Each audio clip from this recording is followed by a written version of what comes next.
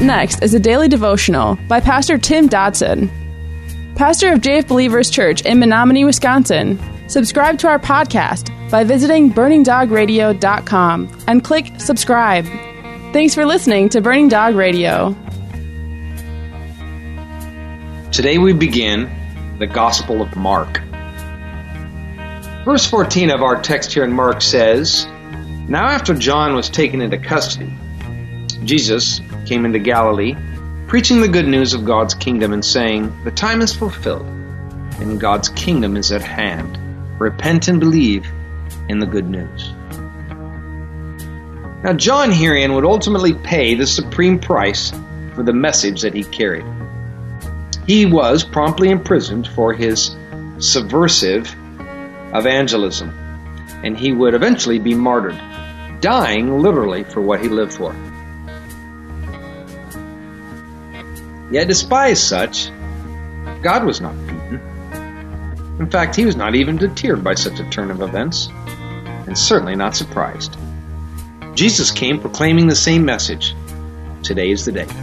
Repent and believe. What does it mean that the kingdom of God is now at hand? It means that at hand is the very presence of the Son of God. Now 1 year would pass between verses 13 and 14 of our text.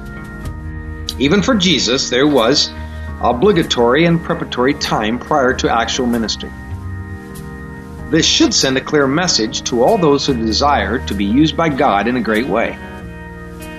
Jesus came. He arrived just as prophesied. He came to the people because man could never come to God without him. He did not run from danger, but moved into the fray with boldness of purpose. He ran into the burning building and never away from it. He loved his children, and there would be no fear that would stop him. Note herein that Jesus says we must first repent. We must turn away from the road our life has been on and join Christ on his road. Once that decision is made, we are told to believe in the gospel.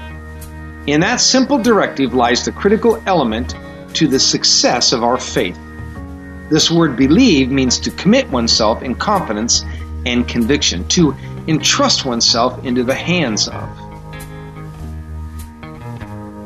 This is to believe in Christ. It is to give yourself into the hands and control of the Son of God. Verse 16 says, "Passing along by the Sea of Galilee, he saw Simon and Andrew, the brother of Simon, casting a net into the sea, for they were fishermen. Now Jesus said to them, 'Come after me, and I will make you fishers of men.' And immediately they left their nets and followed him." So as Jesus walked along, he came upon the first of his apostles, men who thought that they were just fishermen. But you see, God had other plans for their lives. Jesus was going to make them fishers of men. Now note that contrary to the imaginary call, quote unquote, that so many believe that is going out today, this call did not include anything about making them rich or successful or comfortable or famous. Nothing here about an easy road. Only follow me. That's it. That's all. Often folks can start questioning their service to God when they begin to feel that it's not fun or not fulfilling. Yet I can't find any scripture anywhere to tell us that our service to God will ever be fun. In fact, for these guys, service to God cost them plenty. Well, in fact, it cost them everything. I mean, they just dropped everything and walked away. Note the word immediately. All of the career pursuits, gone. The security, gone. Family, gone. They left it all and followed Jesus. And what followed was not comfort and security and success. No, it was beatings, hard traveling, little money, countless hardships, and finally, martyrdom. But let us remember there is indeed a flip side. They also walked personally with their God in flesh. They witnessed the miraculous right up close. not just in a book or a story someone else shared. They were guided and empowered and experienced by the same hand that created the heavens. They, indeed, had a life that mattered. And for many folks, well, that's fair trade. These men before us were fishermen.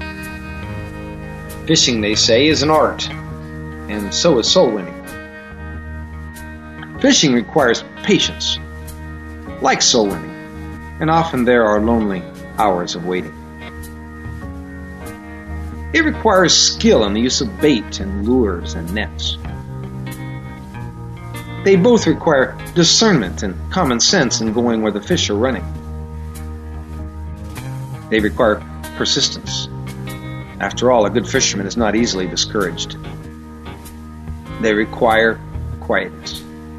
The best policy when you're fishing is to avoid disturbances and to keep self in the background. You see, we become fishers of men by following Christ. The more like Him we are, the more successful we'll be in winning others to Him. Our responsibility is to follow Him. He'll take care of the rest. Going on in our text, verse 19 says, "Going a little further from there, he saw James the son of Zebedee and John his brother, who were also in the boat mending the nets. Immediately he called them, and they left their father Zebedee in the boat with the hired servants and went after." One can only wonder what had occurred in the lives of these men leading up to this event. What happened in the weeks and the months prior to this day? No doubt God had somehow, inexplicably, been communicating to them. Perhaps there had been quiet thoughts and desires of doing great things for God. But how could they? I mean, they were just lowly, uneducated fishermen. They weren't scholars. But you see, Jesus wasn't, and frankly still isn't, looking for scholars and famous, successful businessmen. He is just looking for a willing heart that will walk away from the love of this world and will follow Him. Verse 21 says, "They went into Capernaum, and immediately on the Sabbath day He entered into the synagogue and He taught. They were astonished at His teaching, for He taught them as having authority, and not as the scribes."